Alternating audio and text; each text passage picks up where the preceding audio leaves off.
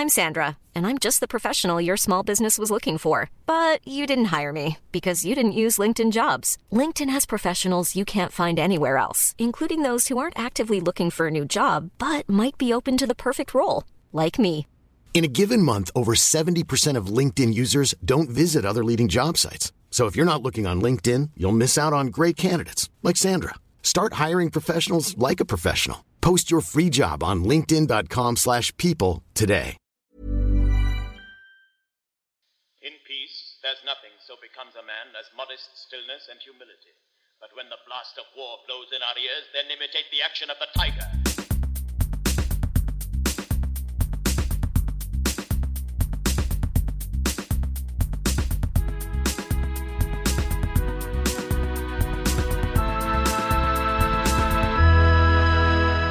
Comfort man. Welcome to Heavenly Shows and Unnecessary Letters, a podcast where we watch and then talk about a production of every single play written by William Theodore Shakespeare, who needs no introduction. But we do, so I'm Tammy Sarah Lindy. And I'm Luke O'Hagan. This week on Heavenly Shows and Unnecessary Letters, Richard II, directed by Gregory Doran for the Royal Shakespeare Company in 2013, filmed live at the Royal Shakespeare Theatre in Stratford-upon-Avon, and written in 1595 by William Shakespeare. What is a king? A miserable little pile of secrets.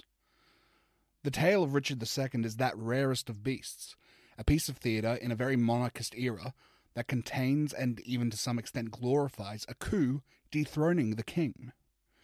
This is a play with two kings of England in it, Henry IV, who we'll have two plays about in the near future, and Richard II, the least popular and least discussed of the royal Richards.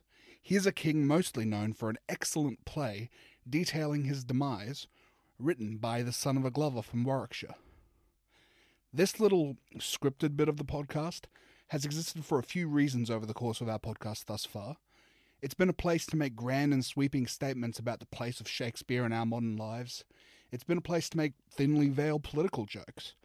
But actually, the initial intent for this paragraph was to explain why we chose the version of the play that we did. We've picked plays for lots of varied reasons, and some for no reason at all. But this one is very simple. Tammy's a big Doctor Who fan, and putting David Tennant in a show is a surefire way to get her excited to watch it, so here we are. And now, for the sake of brevity, a synopsis of Richard II in one tweet. My name is Richard, second of that name. The way my nobles plot is very lame. First I'll exile these two across the sea. No bad can come of this. I'm the king. Trust me. So, Luke, lights up, and I am immediately taken by the stage and thematic design of this production. What did you think? Yeah,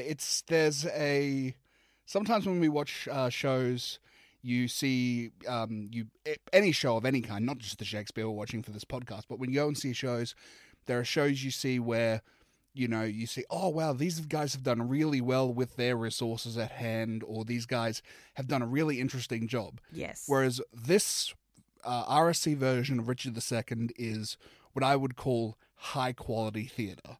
Oh, absolutely. I mean, it clearly has a budget. Yes. But that budget has been so well utilised. Like, nothing's been wasted in this. And they're able to do some stuff because of the space they're in that is clearly expensive, and they have all this amazing stagecraft, and they have what we'll talk about, which is a top-notch cast. Yeah. And they've made all these nuanced choices with regards to script and direction. Yeah. And I like it. Yeah. Wrap it up. 4.5 spears. We're done.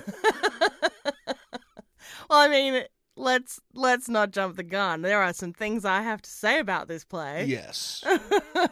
I mean, like, when we talk about, we often talk about the production and, how well it was staged or those kinds of things. And we want to always talk about it in the context of the story itself, like what Shakespeare intended for it and what the outcome of the script is meant to be. And I just feel that in this particular production and this adaptation of this story, the creative team that has put this together in conjunction with the cast, but the creative team, the production team, has just gone to such levels of detail with the scenography. So your set, your lighting, your sound design, your costume design. We see a traditional set usage of the Hellmouth, and they've brought that traditional Hellmouth that is familiar from the Shakespeare days of yore. Specifically the globe. Like that's where it was not invented, but we see a lot of historical references to it. But they've actually tried to use that in a way that, they have men coming out of it after they've been tortured. So this idea that they're coming out of the pits of hell.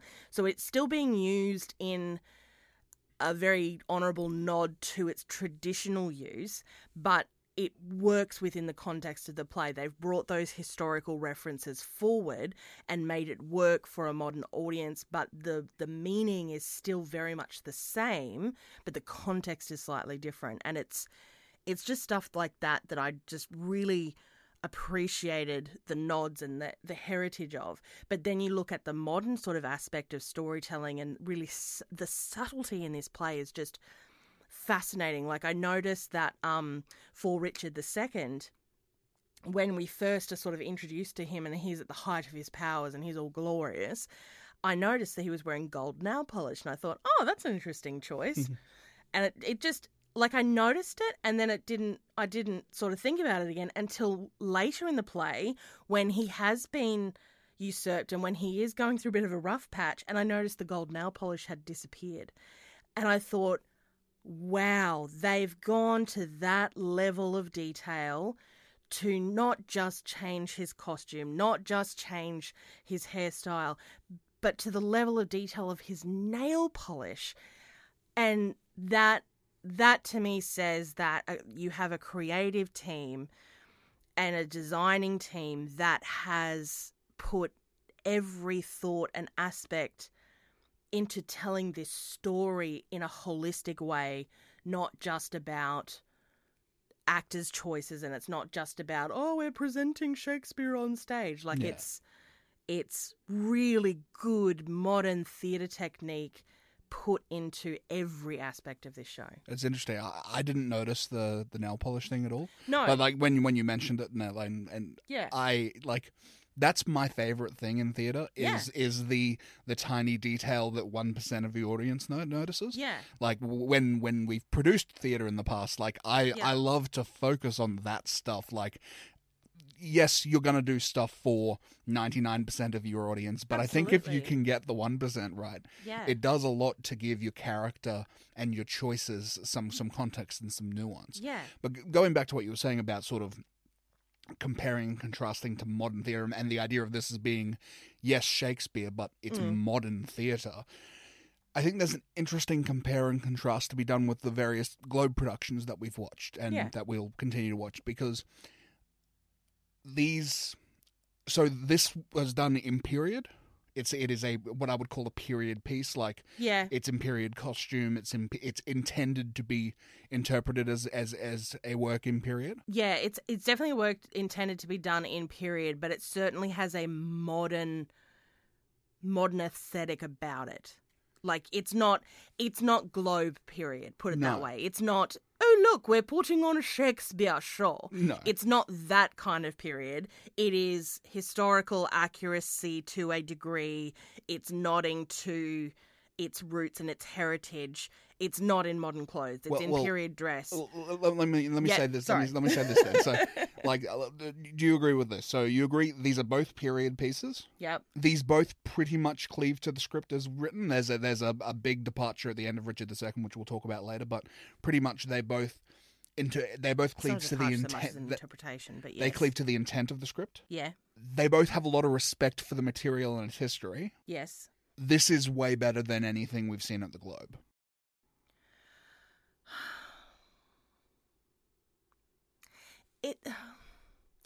I can't say it's way better than anything we've seen at the Globe. I mean, as an experience sitting and watching.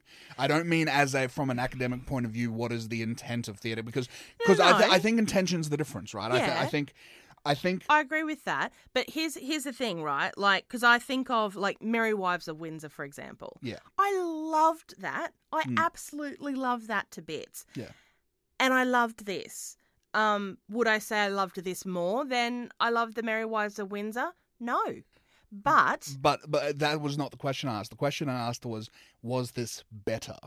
Because you and I both know, we were both, before we came up to watch this podcast, we were about to watch National Treasure, the Nicolas Cage movie. So we clearly understand the difference between what is good and what we like, right?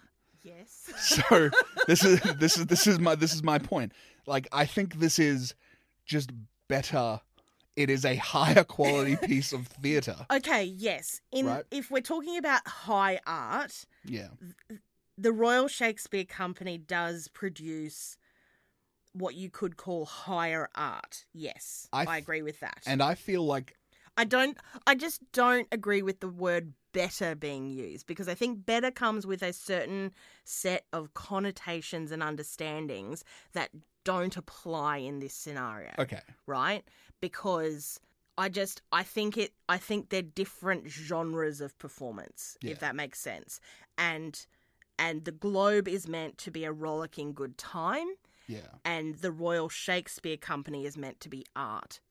And that doesn't make either performance better or worse than the other. No. They're completely different genres. It's like comparing National Treasure to The King's Speech, Right. right? One is meant to be art, and one is meant to be a rollicking good time. Except, like, I don't have a problem saying that the King's Speech is better than National Treasure, right? Yeah, but I think they're no lesser in production value. They're no lesser in casting. I mean, there's probably been a long time since you've seen National Treasure, but just to bring this around to sort of what my broader point was Yes. with this line of questioning, that I think the difference is intention, right? Yeah. Because I think what the RSC has done here Yeah. was they have set out to create a theatrical work Yeah. with respect and that pays homage to the genre that is Shakespearean theatre, right? Yeah. Whereas what the Globe does is set out to create a work of Shakespearean theatre. And I think that's a subtle difference, Yeah. right? But I think I think it shows up in sort of what you can do. I feel like the Globe starts with limitations and goes from there. Yeah. Right? Whereas this starts huge and then has the limitations of genre belted on around it, Yeah. but it's not limited to begin with. Like they've clearly started with big ideas. Yeah. And I think that's where the real success of this play is, of this production is, Yeah. that in terms of what they've intended to do and what their intention was, Yeah. yes, something like Merry Wives of Windsor, also, they accomplish their intention very well. Yeah. But I think that this production of Richard II by the Royal Shakespeare Company has a higher intention. And I Yeah. think it gets every bit of the way there, Yeah. right? Yeah. This is going to be a long podcast, folks. It's not going to be a You long might want podcast. to you might want to just give it a pause and go and make yourself a cup of tea and come back, because that was very long. And It wasn't very long. in any case, In any case, let's talk about the cast. yes, Because, I mean, as Luke mentioned, I am a little bit of a Doctor Who fan, and my first Doctor was David Tennant. Yeah. And that's sort of how I discovered Doctor Who, and I mainly just kept watching because he was just so good. yeah, And I just really loved his work, and I actually knew about this production when it was being performed originally yeah. by David in the UK. And I mourned the fact that I couldn't go and see it in person, because I was like, oh, he's doing Richard II. That would be so amazing. But yay for digital theatre. Yes. I didn't even realise that they had recorded it. So when I saw on the calendar that we were doing Richard II this week, I was just like, oh, another history. Okay. And then you reminded me it was David. I was like, ooh, yay. Yeah. So, you know, I had fun watching this. Shall I keep gushing about David? Do you want to say something first? Look, I think we should come back to David at the end of this, Yeah, fair. just because really it's his play. Well, I mean, he's playing the title character, yeah. so... But I want to talk about some of the other people first, and then Yeah. we'll come back to Yeah. come back to him. There's a lot of really great work. I don't think there's anyone that I thought was terrible. No, this was a great unified cast. Yeah.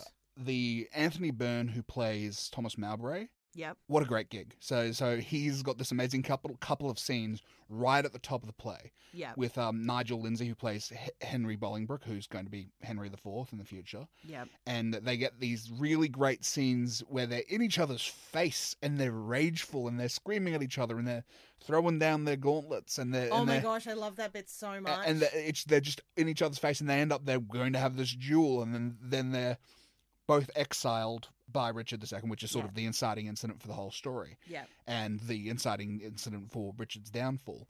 So Bolingbroke obviously comes back later, but Thomas Mowbray does not. So what a great gig. Yeah. He gets to come, he gets to do, I think he's exiled by Act 1, Scene 4. Gets to hang out backstage, bothering the makeup artists, come out for the bows. Are you sure he didn't come back as other casting throughout the play? Look, I'm not entirely sure, but I like to. Yeah, fair. I like to imagine. That's the dream, right? I didn't particularly notice him, and I usually notice those things. So yeah, he was fantastic at the beginning, and that's the kind of depth we're talking about in this cast. That they can get a guy who's giving that kind of performance, use him for 3 scenes, and then discard him, right? We have Oliver Ford Davies and Michael Pennington playing the Duke of York and John of Gaunt, respectively. They both have similar roles in the play. They're both sort of elder statesmen who act as fonts of wisdoms in their particular bit. But I think it's really a testament to their work and a testament to the strength of their acting that they were able to separate their archetypes. Like, they have the same archetype, but they give very, very diverse performances. Yeah. Who do you want to talk about? I'm terrible with names, aren't I? Yeah, that's why I write them down. Yeah, I forget to write them down. I really enjoyed the lady. Yes. Who played the grieving widow of Gloucester. She's sort of towards the beginning of the show, and she just gave such a wonderful performance that was just full of emotion and angst and grief and sadness. See, she didn't mumble a single word. And I'm here to preach for the cause that you do not have to mumble and you can articulate even when you are feeling all of the emotions so deeply. But I absolutely loved her performance. I have to say that as strongly as I can. However, I felt that there was a moment in the monologue, well, the scene that I don't know whether it just was missed entirely or whether the energy just didn't shift in the right way the night they filmed this, all of these things. But there was definitely a moment where I felt the energy should have shifted ever so slightly from distraught grieving to allow... Throughout this entire play, there are incredible subtleties of humour that are threaded through everything. And I think this was one of the opportunities where that was missed because it was amazing to watch her and then all of a sudden it got tedious. Yeah. And you never want that when you're delivering a performance. You never want your performance to be wonderful and then grow tedious. And I felt that it's a weird sort of thing. So she starts to talk about that she is getting forgetful and that she is forgetting things and that she must now she will now go and end her life because her husband has died and she's forgetful and there's no reason for her to go on, so she will now go end her life. And really, I know it sounds strange and I know it probably sounds morbid, but there's an element in that after having this really heavy, grieving, emotional monologue, shifting the energy ever so slightly with a slight comedic tint to it gives that statement then so much more power because you don't know if she's joking or not. Yeah. And that's what makes it dangerous and that's what makes it tantalizing rather than a sobbing, grieving widow saying, having sobbed and grieved for the last 10 minutes, and then going, now I'm going to go kill myself. It's just like, oh, you know what? I'm kind of glad that you're getting out of my face because I'm kind of tired of you. You're tedious. Instead, it's like, oh my, did she just say she's going to commit suicide? Holy crap. So, a couple of things. One, that scene as performed in this play, Yeah. heavily cut. Holy Moses. So it's longer. It's longer as written. And, Wow. okay. You're right, it got tedious. I got to say, I wonder if... So, put on your director hat for a moment. Was she too good? Because she was amazing. She was amazing. great. And was her being so amazing for so long kind of what... Because it's a lot of emotional... But this is energy what to use to watch her perform, right? Yeah, but this is what I'm talking about, right? You can have those emotionally powerful moments, and all you need to change. I wouldn't change a single thing about her performance other than that punctuation mark where I felt that the energy should have shifted slightly. Now, that's coming from me as a person wearing my director's hat, wearing my, would I make the same choice actor's hat. And so they're the different choices that I would have made. Now, that's not to say that I could perform the scene as well as she did. Oh, no. Because she was, like, out of this world amazing in that scene. Yeah. But there was just these moments where I felt I would have chosen a different path to punctuate the scene that, in my opinion, would have given it that little bit of strength at the end that I felt it needed. Yeah. Not because her performance lacked, but because of the shape of the scene. Yeah, and also we've got to keep in mind that any given night that scene is going to be interpreted very, very differently. Exactly. And this is what I said at the beginning with, I don't know if this was just how it lay on the night they filmed this show. I'd be curious to watch it again then and see if we kind of have the same emotion with that scene then, because it's watching it in a different mood with some more alcohol applied into us. Yeah, exactly. It's just because it's sort of it's the same thing. Like every performance is a collaboration between a performer and an audience. Yeah, it is. And even a recorded performance, what you bring to it as an audience member is a huge part of it, it will obviously. Change it. So. The interesting thing is that because it is a recorded live performance and a lot of the energy that the actors get on stage is from the live audience that's there. That's why live theatre is such a different medium to like film or even recorded theatre, because there is a certain magic that occurs in transaction between a cast and a theatre-going audience that happens just because you're there and sharing the same energy in the same space. Yeah. So Oliver Ricks played the Duke of O'Mel. That is a role that's much bigger in this performance than it's usual for Richard II in general. That's for two reasons. He's given a personal relationship with Richard, and this is based on a lot of historical stuff about Richard. That Richard was said that he had a homosexual relationship with a man, and that's what they're kind of leaning to with this. And that relationship has a climax and a desperate kiss. That is kind of the punctuation mark for one of Richard's great scenes. Yeah. And then the character of Exton, who is only in a couple of scenes at the end of the play, is removed from this version, and that role is given to the Duke of O'Mel. That is to kill Richard at the presumed behest of Henry IV. Yeah. In a very Henry II and Thomas Becket, will no one rid me of this meddling priest kind of way. I really liked that. I really liked that, and we'll talk about that a little bit later as we talk about the moments in the story we liked, because that really gets to it. So Ed, are there any other actors you need to talk about before we get to the Tenant? Just overall, like as I said before, I felt like the cast was really unified. They had a really resonant energy that went across them. I didn't feel like there were any weak actors. There were a couple of weak moments, but there's no weak actors among the entire cast, I felt. Like I said, there's just certain timings and choices that I disagreed with, which is not to say that they're wrong. I disagree with them. Yeah. But yeah, overall the cast was really cohesive, and I felt really served to tell a story at large. And we'll be right back after this short ad break.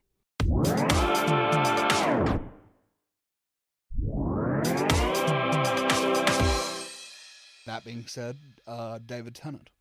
I'll tell you what I have written down here. I have David Tennant is pretty good at acting. I like the bits where he acts and also the bits where he doesn't act as much.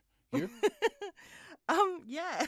Look, there's there's this interesting moment, and this is what I love about David Tennant, right? There is such subtlety in the way that he shows character and he reveals character. Because at first he sort of comes out and he's this, glorious man and king and blah.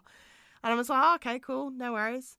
And then as it progresses, I'm like, I think Richard's a bit of a dick. Yeah. I think he's a dick. And then about 2 seconds after I'm like writing that in my book, I was like, oh no, yeah, he's been a real dick. Yeah. And it's like, wow, okay, that's subtlety at its finest. The fact that to play a character who's, a bully or a meanie or whatever you want to call them, they don't have to be that from the outset. It can be nuanced. It can be subtle. It can come through in layers and waves, right? And it doesn't mean you have to play that one note all of the time. And that's what David's done here. I really enjoyed that subtle threading of the needle and then the payoff. Yeah. I mean, there's so many more things, but you go. So, yeah, his fall from grace, the way his fall from grace is portrayed is so subtle, and it kind of, you don't realize how diverse his choices are from scene to scene. Yeah. I'm reminded of the metaphor of the frog in water on the stove. Like if you toss a frog into boiling water, it'll hop out, but if you just turned it up and let it heat up with the frog in it, he'll boil to death, right? Yeah. That's kind of how I feel about his choices. If you excised the first scene he has in this play and the last scene he has in this play, he will look like he's playing two completely different characters, and you don't notice it. Yeah. Because his work is so subtle and regal and devolving and beautiful that he moves you along the arc, and you're just sitting there watching him. Yeah. He made choices that were incredibly ugly. He made choices that were incredibly beautiful. He clearly very intentionally brings this sort of notion of Christ-like to his performance, right? It shouldn't be a surprise to anyone that his performance in Richard II is revelatory, it's aesthetic, it's a very skilled and very intentional display of an acting craft. Yeah. And I don't know, I think he's a good actor. Yeah. He's an excellent actor. He's also just an excellent human. For if you're looking for another podcast to listen to and you're interested, David actually does a podcast called David Tennant Does a Podcast With, and he interviews a great many people. Most recently, he's been interviewing George Takei. He's interviewed Olivia Colman, Whoopi Goldberg, and various other names. So he's on to season 2. So if you're interested, check that out. They're fascinating interviews. But yeah, he's just a wonderful, wonderful man. And I don't think this is the last show we're watching of his. I know for a fact we have one more. I think we might have more than one more. We might. It depends what we make. We have to make a decision. We have to make some decisions, people, and it's hard. But there's definitely one that's locked in. Yes. Because I bought the DVD. So we're definitely watching another David Tennant much further down the line. Yes. What was your favourite moment in the play? So Shakespeare uses a 5-act structure. Yeah. And that's an important thing to know when you're producing Shakespeare, that it's kind of it's very varied to what we consider a normal act structure that we use when we write things today. Yes. And essentially the difference is that Shakespeare puts his climax in the 4th act of the play, and then there's the denouement. However you say that word. We're both wrong. No, the denouement. Denouement? Yeah. Right. It's at the end, and that's kind of the epilogue to telling you what's happened. The resolution. So, and whereas in modern times we like twists, we like our twists at the end because we like to, have something to talk about as we're walking out of the theatre. That's right. And so I think the choice to make Richard's killer, the Duke of Armel, is kind of without taking a real a knife to this work and excising it and making it very clearly a 3-act play. They have made a nod to that by giving you a moment at the end that takes your breath away. Yeah. And then puts a pep in your step as you leave the theatre or the living room, whatever your circumstance of watching it is. And I just thought that was such a wonderful choice and such a, like, you know, we talk a lot about cuts, and I argue a lot with people on the Shakespeare subreddit about whether or not cuts are good. And like, this was such a cool choice, and surely you can't argue that having this character be a random other person, that it doesn't impact the people watching, your audience. Making this choice is just so much more interesting. So why wouldn't you make it? Why wouldn't you make the choice? Right? I actually gasped out loud when it happened. I was like, "What? No!" And like, it was wonderful, because immediately I'm just like, but what does that mean for their relationship? Like, I just started asking all these questions that just made me so much more interested in the point of the story. And there's a scene, there's a series of scenes and like a plot line that's in Act 5, that's about the Duke of Ormond's parents finding out that he's plotting against Henry IV. Yes. And he's going to be punished for it. And there's, you know, it's very long. And when I was watching it, I'm like, oh, this has kind of got weak. This has been a weak choice. And then all of a sudden, it's not a weak choice, because they're keeping that character front of mind. And it's like, if I had fainted in the middle and walked away, I would have said, wow, that sort of had a weak ending. But the ending is so strong because they weren't afraid to put in the work. Yes. It's, such a great choice, and such a creative way of dealing with the end of this play. Yeah. What did you like? What's the scene you liked? I mean, that was definitely one of my favorite moments. But I'll say it again. You mentioned the gauntlet throwing. Yes. I've got here written the presentation of the gauge throwing, because in the actual play text they're referred to as gauges rather than gauntlets. Yes. But this is basically the glove that the knights wear. And this is part of the subtle humour that I'm talking about in this play. It is so funny, without being... It's hilarious without being rolling on the floor laughing, right? Because it's these grown men having a very, very serious argument and continually grabbing gloves off each other and throwing them on the ground and picking them up and throwing them on the ground again, and somebody else picks it up and throws it on the ground again, and it's just this ongoing... It's kind of this beautiful dichotomy. Is dichotomy the right word? Of the serious with the silliness. It's kind of like they're demonstrating, even though it's a very serious scene and these men are having a very serious fight, the way that they portray it through the gauge throwing explains to the audience that the argument that they're having, although very serious, is over something very silly. It's a release valve for the tension in the scene, right? Yeah. They build up tension, but they don't let it get too crazy. They're just kind of letting it off a little bit at the time. Yeah. And so as an audience member, you're kind of riding the wave of tension in the scene. It's right at the beginning of the play, so you don't want to get it too heavy too quickly, because there's so much heavy to come. Yeah. And of course we don't know that as an audience right at the start of the play, but again, it has those layers of nuance and those layers of staggering over the course of the entire production, and they've sat down and they've thought about it, and I really liked that. I also want to give a nod and a shout out to the vocalists and the musicians who played live throughout the play. They were wonderful. They were just, their performance was weaved in so seamlessly throughout the show. And help to tell the story, not just provide background music, but actually help to tell the story and move the story forward. And I just really appreciated their talents in that. Yeah, I feel like a lot of the time when we watch Shakespearean, either live or in this particular project we're doing, when we watch Shakespearean shows, it seems to be a really good launching pad for musicians. There's a lot of great composers working in this, and sometimes they're taking period work, and sometimes there's original works for it. But it seems to really work. Like it's music is so important to the storytelling of Shakespeare. Like we don't acknowledge that enough, I don't think, in a modern context.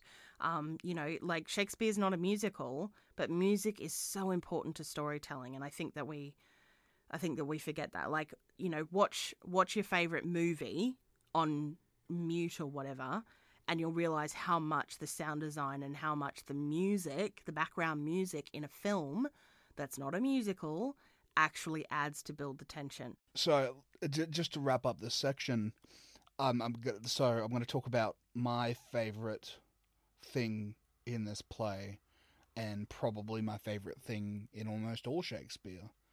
And that might change, because there's a lot of Shakespeare I haven't seen. By the end of this project, I'll have seen it all, so we'll see that. But Richard II has a long monologue, huge scene, upon his return from Ireland in Act 2, Scene 3. And it's one of the great Shakespearean monologues. It's a fascinating performance. Let us sit upon the ground and tell sad stories of the death of kings. That's a line I would have tattooed on my belly. Not really, but it's wonderful. It's as a work, it's hollow. It's full of beautiful fear. I feel like it's a scene that a bad actor could take your breath away with, right?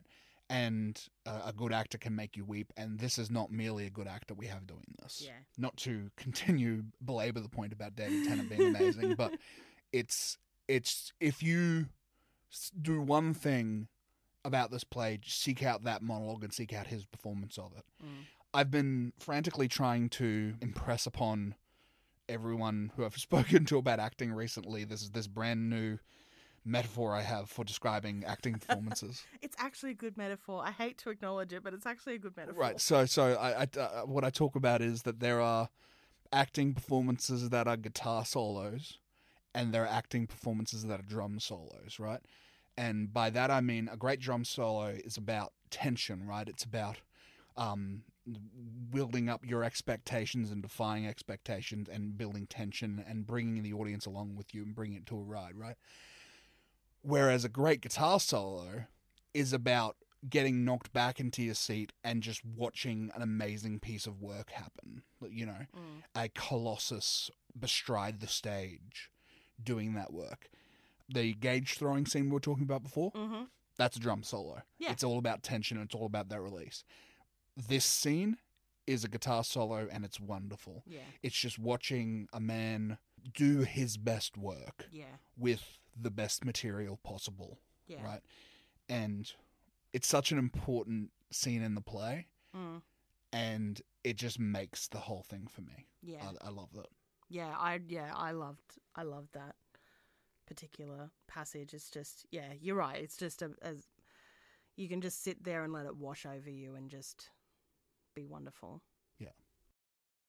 All right, nitpicks, hot takes, go. Look, I do have some, but they're very, very small. Like, I really did enjoy this show. It has an amazing cast, great direction, wonderful scenography. It caught me and it grabbed me, and I enjoyed it much more than I expected to. So I got very, very little tiny little nitpicks. There was a herald character, and he just seemed to have one volume. Like, I get that heralds are supposed to be loud because they're announcing stuff, but even when he seemed to have just off to the side dialogue with another actor, he just maintained that same volume as if he was heralding everything he said, which it wasn't bothersome. It happened for like 2 minutes in the whole show, but it was just like that was an interesting choice. There was this moment where, so the two guys that were throwing down the gauges at the beginning wanted to have a fight. And so they brought out these massive swords. Like, I know, like, you know more about sword history than I do, and I know that swords were big. Yes. But these just seemed excessively large. They were like Zweihander, like big double-handed swords. Yeah, they were like almost bigger than the men that they were holding them, and they couldn't wield them, and they were big and cumbersome, and they hit the swords together for maybe 3 strokes. It went clang, clang, clang, and then Richard was like, "None, I will have none of this." And so they stopped fighting, and I'm like, oh my gosh, that poor prop person had to go source these 2 bloody large swords, and they used them for like 3 hits, and then we don't see them again for the rest of the show, and they have normal side swords for the rest. Why? I would have rather had seen some actual decent stage combat than the comedy of giant swords. It was very Monty Python and the Holy Grail. It was very much swords, that. yeah. I was like, I don't know if the tone is right for this, but as I said, it's a very small thing. It's a very, very tiny, and it is a nitpick. My last one is, and I'm not sure if this is actually Will Shakespeare, what were you thinking, or whether it's how they've reworked the script. I don't know which, because as you all know, if you listen to our podcast on a regular basis, I don't read the script. But I got confused. It seemed to me that York, the Duke of York, who is Henry IV, right?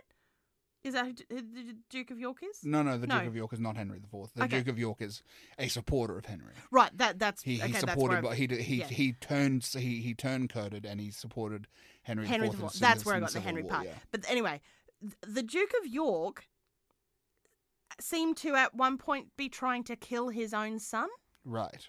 and I wasn't really clear on why.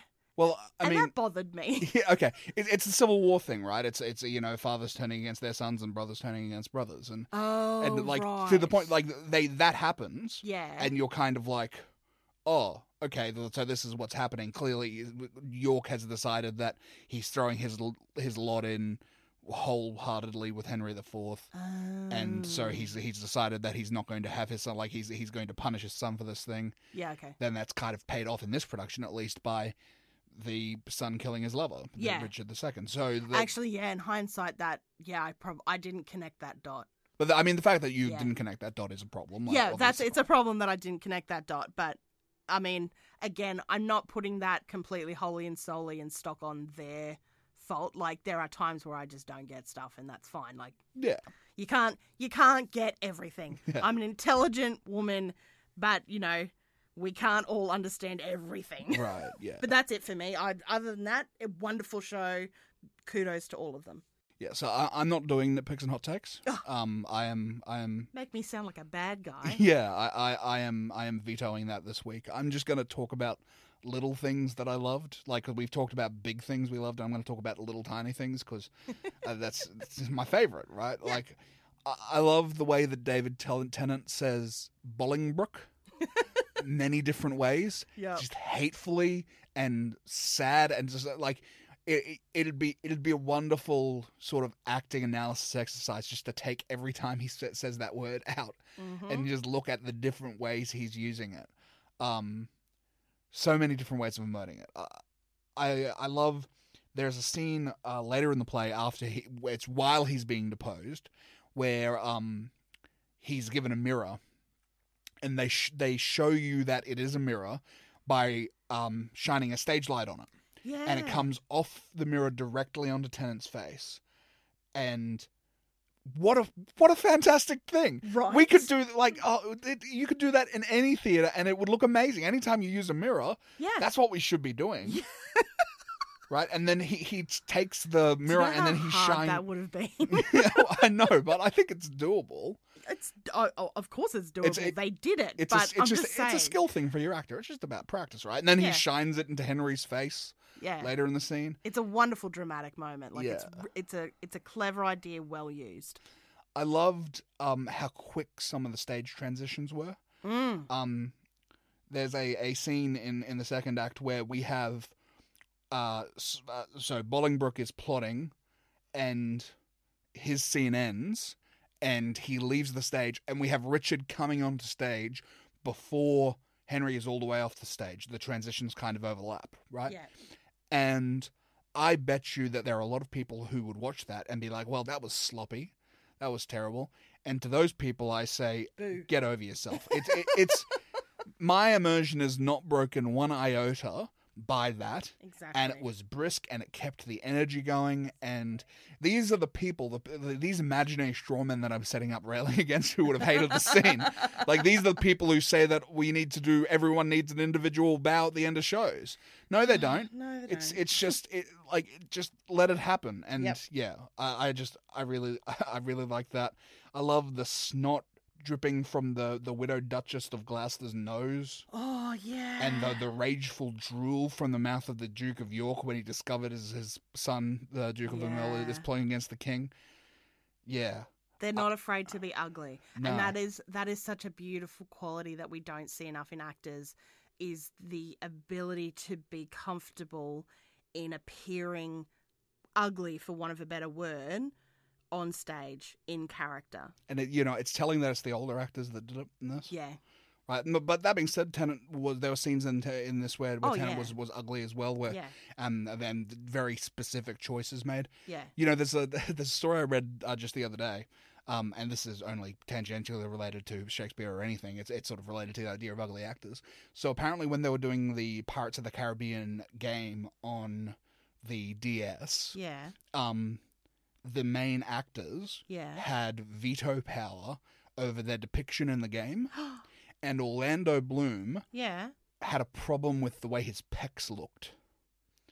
What? And like a Nintendo DS is capable of like displaying 2,000 polygons or something, and everything looks terrible on the DS. Yeah. And apparently he kept sending it back and back and back and back and kept having these problems, and they kept adjusting the texturing and stuff like that. And you know what? Get over yourself, Orlando Bloom. Yeah. I understand it was at a point in his career where he really needed to carefully shepherd his image, but still. It's okay. It's okay to be ugly sometimes. That's not the kind of ugly I was talking about, but yes, Orlando Bloom, get over yourself at that moment. Okay, quotes. Yes, I just have one really that I wrote down anyway.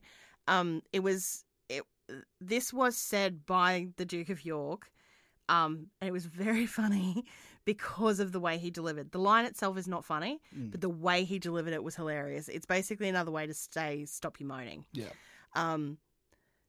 Comfort's in heaven and we are on earth. Yeah. Now, I can't, there's no way I can possibly deliver it for you that will be as funny as it was in the moment that he delivered it in the context of the scene. But I really loved, I loved the language of that in and of itself. Comfort is in heaven and we are here on the earth, as in you are never going to be comforted, so stop your moaning and get on with the job. Yeah. So yeah, I just really liked it. I've already spoken about let us sit upon the ground and tell sad stories of the death of kings. Yeah, it's very close to the grief in my own life, and I love that whole scene, and I love that line, like that line specifically. It's it's also a great play for the little phrases in the middle of long, beautiful monologues. Yeah.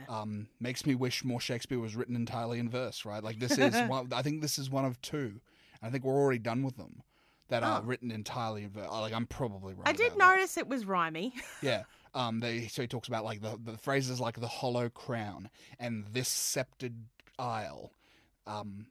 The remembrance of a weeping queen. Yeah, there's so much great stuff in that. So I have written down a whole bunch of them in my Google Keep, and I will be stealing them for titles of things. Like, it's so great. And there's also a wonderful line in this that England, that was wont to conquer others, hath made a shameful conquest of itself, which is a line that William Shakespeare wrote about Brexit. Moving right along.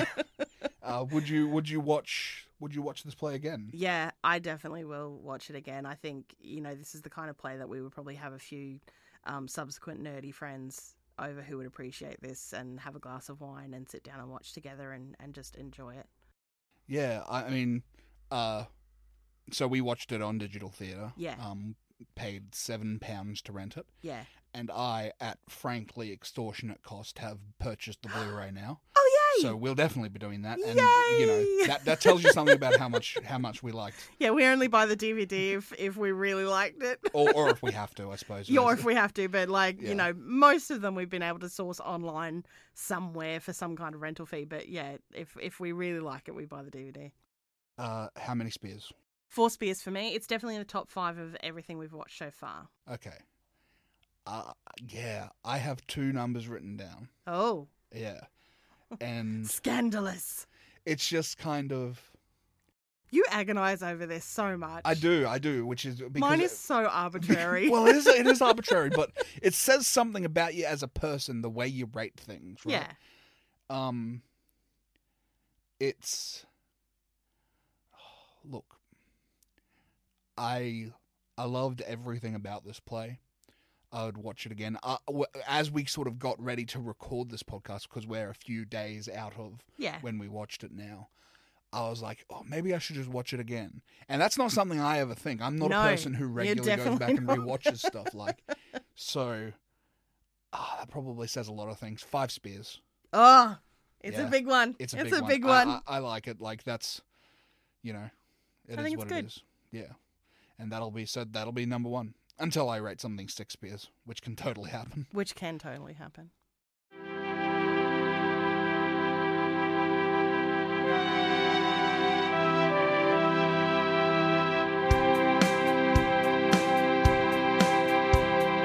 And now, a sonnet that is not Sonnet 18. Sonnet 105.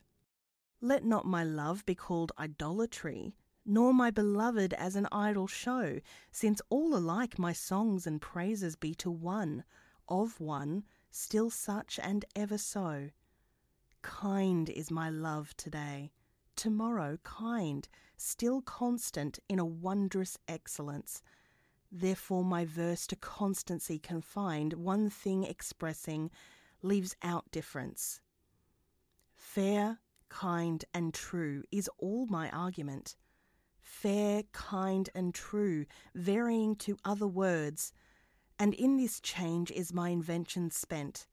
3 themes in one, which wondrous scope affords.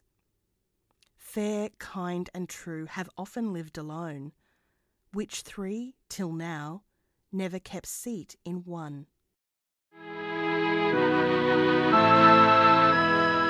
You've been listening to Heavenly Shows and Unnecessary Letters. You can follow us on the socials using HSAUL Podcast, where we will also make our show notes available. Feel free to send us any questions there or send us an email at hsaulpodcast@gmail.com. You can subscribe to Heavenly Shows and Unnecessary Letters on iTunes, Spotify, or anywhere good podcasts are available. Next time, we'll be watching the 2014 RSC performance of Two Gentlemen of Verona. This podcast is produced in partnership with That's Not Canon Productions, and the music is by me, with editing by both Tammy and myself. Thanks to William Shakespeare, Zane, Daryl, Scott, Janet, Bernadette, David, Emily, Kate, Peter and Jason for your help and mentorship. See you next time. A sonnet that is not Sonnet 18. Say the number. Yes, I know, I forgot. I'm going to wait for that car to go past. I don't think that's iambic pentameter. It's probably not. It says, the humour of this sonnet is that while defending himself against the charge of idolatry, the speaker echoes language traditionally used by Christians to describe God. Also, was actually iambic pentameter. I'm going to wait for the car to go past this. Yeah. Anyway, continue. Planning for your next trip? Elevate your travel style with Quince. Quince has all the jet-setting essentials you'll want for your next getaway, like European linen, premium luggage options, buttery soft Italian leather bags, and so much more. And it's all priced at 50 to 80% less than similar brands. Plus, Quince only works with factories that use safe and ethical manufacturing practices. Pack your bags with high-quality essentials you'll be wearing for vacations to come with Quince. Go to quince.com/trip for free shipping and 365-day returns.